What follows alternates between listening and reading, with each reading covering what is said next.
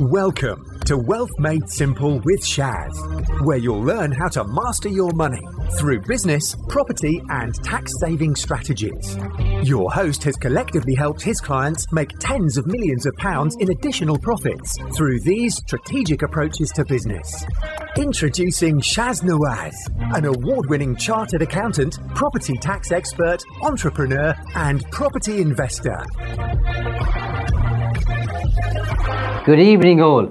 Quite often, I get asked by people what type of costs they should factor in when they're buying property. Now, kind of costs I break down into two different forms. One is the time that you spend, because that's obviously a cost, because you could be doing something else rather than doing something on property, and money, which is obviously a cash flow issue in terms of how much cash you're paying out to have things done. So when you're looking to buy a property, there are a certain amount of upfront costs that you'll have to expend. And I'm just going to run you through some of those. And if you're joining me live today, feel free to ask questions or share your own input in terms of what costs you've encountered that I haven't covered, because this by no means is an exhaustive list. That's not the aim. It's just to share some of the main ones, and it'd be good to have your input. So the first one, which is mainly a time cost, is research. And what I find is people who end up doing deals which don't work out too well, more often than not, is the research which wasn't extensive enough for them to actually fully appraise a deal. Now, this could be anything from a flip to a much bigger deal. And of course, as you do bigger deals, whether you're buying commercial property to do commercial conversions, or you're buying land to build houses, flats, apartments, the bigger the deal, the more you need to do in terms of appraisal. And if there are build costs involved, then obviously you need a much more detailed appraisal and the assistance usually of a quantity surveyor. But make sure you do your research, and it's time well spent, whether you're looking at the marketplace, the area, the tenants, the cost involved with the refurbishing the property, how much income is coming in, what it's going to cost you in terms of mortgage fees, the impact of Section 24. All of those things require research, and make sure you don't skimp on that, because skimping on research means you might miss off something later on, which will cause you massive problems. Moving on from that, the second thing, which is very important, especially if you're new to property, by the way, is to make sure that you have a good understanding of the property or of a property. And if you don't, then use the services of a building surveyor, get them to go around the property, look at it for you, because with their experience, they'll pick up things you haven't. Now, there are instances and cases, by the way, where people say, I went to a building surveyor, there's certain things that they didn't pick up. Well, that depends on your engagement with them and what you ask them to look out for. So when you engage them, I'll just tell them to look for everything. And depending again on the size of the property, you might need to have a structural surveyor, especially if you're buying old properties, or if you're looking to do a lot of development work, then you want to make sure structurally it's a sound property. And a building surveyor will charge you between £500 to £1,000, depending on the type of property you're buying. Obviously, if it's a really big property, like let's say a 10,000-15,000 square foot building, it'll cost you more than that. I'm just talking about a 2 to 4 bedroom house or a small commercial property. And as you get more experienced, you won't really need a building surveyor unless you're buying a really big property, because you'll know what to look out for. But that comes through experience. But if you're new, I'd say £500 to £1,000 is money well spent using a building surveyor. Once you've done that, you're looking to obtain a mortgage, you'll need to make sure you've got money to pay for a valuation or a survey. And that's anywhere from, say, 250 to 300 quid upwards, depending on the size of the property and which lender you go with. So make sure, obviously, you've accounted for that. You will not get a mortgage without a valuation. If the property doesn't value up, then you have a challenge. You either go back to the seller and say the property isn't worth what I'm paying for, so reduce the price, or I'm out. That depends on how enthusiastic you are about buying the property, and how flexible the seller is, and how motivated they are to sell the property. So I have a number of instances where, for myself or my clients, the property hasn't valued up. We've gone back to the seller, said the property isn't worth what it's worth. On a small number of occasions, the seller said, not interested, buy it at the price agreed, or you can't have it. In the majority of cases, the seller negotiates, because you say, well, if I don't buy it, somebody else buys it, they're going to use a similar surveyor. It's going to be a similar outcome. Not always guaranteed, by the way, because different valuers put a different price or value on a property, but more likely it'll be in the same ballpark. So you're going to end up in the same situation. So you're going to have to be flexible anyway. So why waste another 2 or 3 months trying to find a new buyer? Let's do a deal. But you'll have to pay for the valuation costs. If you go to a high street bank, then you won't have any fees to pay in terms of broker fees.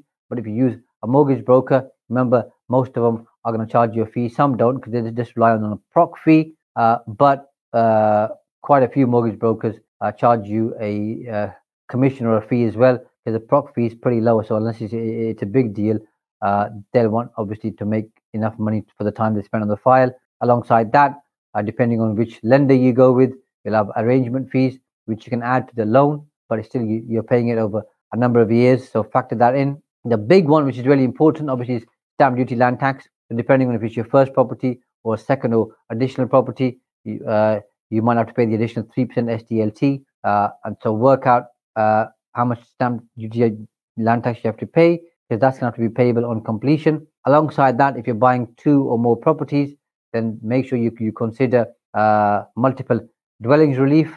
If you're buying 6 or more properties, then work out whether standard SDLT rates, multiple dwellings relief, or non-residential rates from those 3, which one works best. And with SDLT, you can choose the one that gives you the lowest amount that you need to pay, but you need to know exactly what it is. If you're buying a house with a granny annex as a separate entrance, as its own kitchen, bathroom, living facilities, then you could qualify for multiple dwellings relief, which means you'll reduce how much stamp duty, land tax you pay. So be aware of that. And if that applies, make sure you see somebody who knows how SDLT works. If you're buying a property which isn't habitable, and or is uninhabitable, I'm not talking about it doesn't have a kitchen, because that's a mortgagee thing. In terms of if it's, let's say, got asbestos, or the floorboards are ripped up, the roof is missing, the pipe works all over the place, the electrics aren't working properly, the property can't be occupied straight away and doesn't qualify as being habitable, then you could get away with paying a non-residential rate of SDLT. So again, make sure you do your research. If you have paid the SDLT, by the way, then you can go back to HMRC and get a refund within 12 months of the date of filing of the SDLT return. So all is not lost if you've already paid it, because we have quite a few clients who come back to us late, well, not clients, but people who are introduced to us through clients who come back to us or are introduced to us, and say, I've paid SDLT, can I now claim a refund because we believe our property may be uninhabitable? And the important thing there, by the way, is to make sure you take photos, because if you bought a property in 6 months after buying it, you've probably changed it around, you fixed it up. So how do we prove to HMRC of the state of the property when you bought it? Well, if you have a building surveyor's report, that helps. If you've taken photographs or made videos, that helps. So you need to have some kind of evidence in order for us to be able to demonstrate exactly what the property condition was when you bought it. MBA 007, thank you for joining us, my friend. And you have a question, which is, I've heard some lender will fund the SDLT. Is that something you have come across? So I've never actually, MBA 007, ever had a lender fund the SDLT, but it depends, I guess, which lender you go to. If you go to some of the high street ones, I doubt they'll be willing to fund the SDLT. If you go to some of the other specialist ones who are non-high street, where you pay slightly higher rates, then they will be willing to fund the SDLT. They'll obviously also fund the VAT for you. And depending on the type of development you're doing, some will obviously roll up the interest, so you pay it all at the end. So it depends on the type of lender you go to. So the deal that we've done on Bicker, the lender has been very flexible in terms of funding quite a few of the costs alongside the actual development costs. So we're going to pay all that at the end. And that means you pay slightly higher interest, MBA 007, but it helps us from a cash flow point of view, where we don't have to inject as much money as we would do in that particular deal, which means we can use those funds for other purposes. And for me, basically, that means I can do a second or additional deal. Number 6 for you is, and if you got a follow-up question, MBA 007, by the way, feel free to type it in. Number six is you'll need insurance, and obviously depending on the type of property you've got, you might want to cover if rent default insurance, damage caused by tenants. You might need public liability insurance if you're actually carrying out the contractual work as well. You'll need all risk contractors, all risk insurance. They'll also then want you to have professional indemnity insurance. So you got to make sure you've got all the different insurances covered, especially if you're borrowing money from a lender, because what usually happens is their solicitor will probably at the 11th hour say, "Can I see some of your insurance documentation?" And they'll ask for insurance, and you got to make sure you've got adequate cover. So don't always go for the lowest amount of cover. Get the cover which fits in line with the size of your project. So if you've got, let's say, a 5 million build cost, don't get cover for £2 million. It's not going to work. The lender will ask you through their solicitor to go back and change the insurance. The problem you'll have, and I've seen clients come across this problem, is once they've got the insurance, they go back to the insurance company and say, "I've got £2 million cover. I now need £5 million cover. First year of policy." Usually, most insurance companies will not increase it. Some will, most won't, which means you're stuck. So you either pay for a new policy with somebody else, so you're paying twice for the same thing, or you've got to wait for the year to finish and then obviously increase the policy. But you can't do that if you've got a lender, because the lender's not going to allow you to complete on the deal and draw down on the facility. Number 7, which is very important, is legal fees. And obviously these vary depending on who you use, anything from £500 upwards to going into running into thousands and tens of thousands.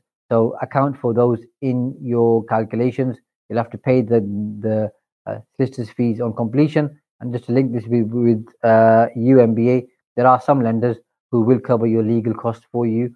So again, but this is quid pro quo, that the rates might be higher, or then the fixed rate element might not be as long as how much you want it to be. So again, it's a compromise in terms of what you're looking to do. Once you've bought the property, if you're giving it to an agent, you'll have to factor in obviously management costs for how much they're going to charge you. On top of that, obviously factor in some form of voids. Everybody has voids unless you've got guaranteed rent, which I have got on one of my developments in Boston. If you haven't got guaranteed rent, you've got voids unless you've got the adequate insurance to cover that. If you have a limited company, you'll obviously have accountancy fees and compliance fees for a limited company. If you're buying it in your own name or you're sole trader, the cost will be lower. Again, be aware of those. Factor in how much tax you're going to have to pay depending on if you're a limited company, sole trader, partnership. So make sure you incorporate that and don't spend all the money, because then you're going to be running around, especially if you file your tax return last minute on the 31st of January, trying to find enough cash to pay for the tax. So I always say keep a separate account for your taxes. If you're VAT registered, stick your VAT in there, your PAYE in there, all your taxes in there. Every month, just transfer them and just think this money is ring fenced. I'm not going to use this.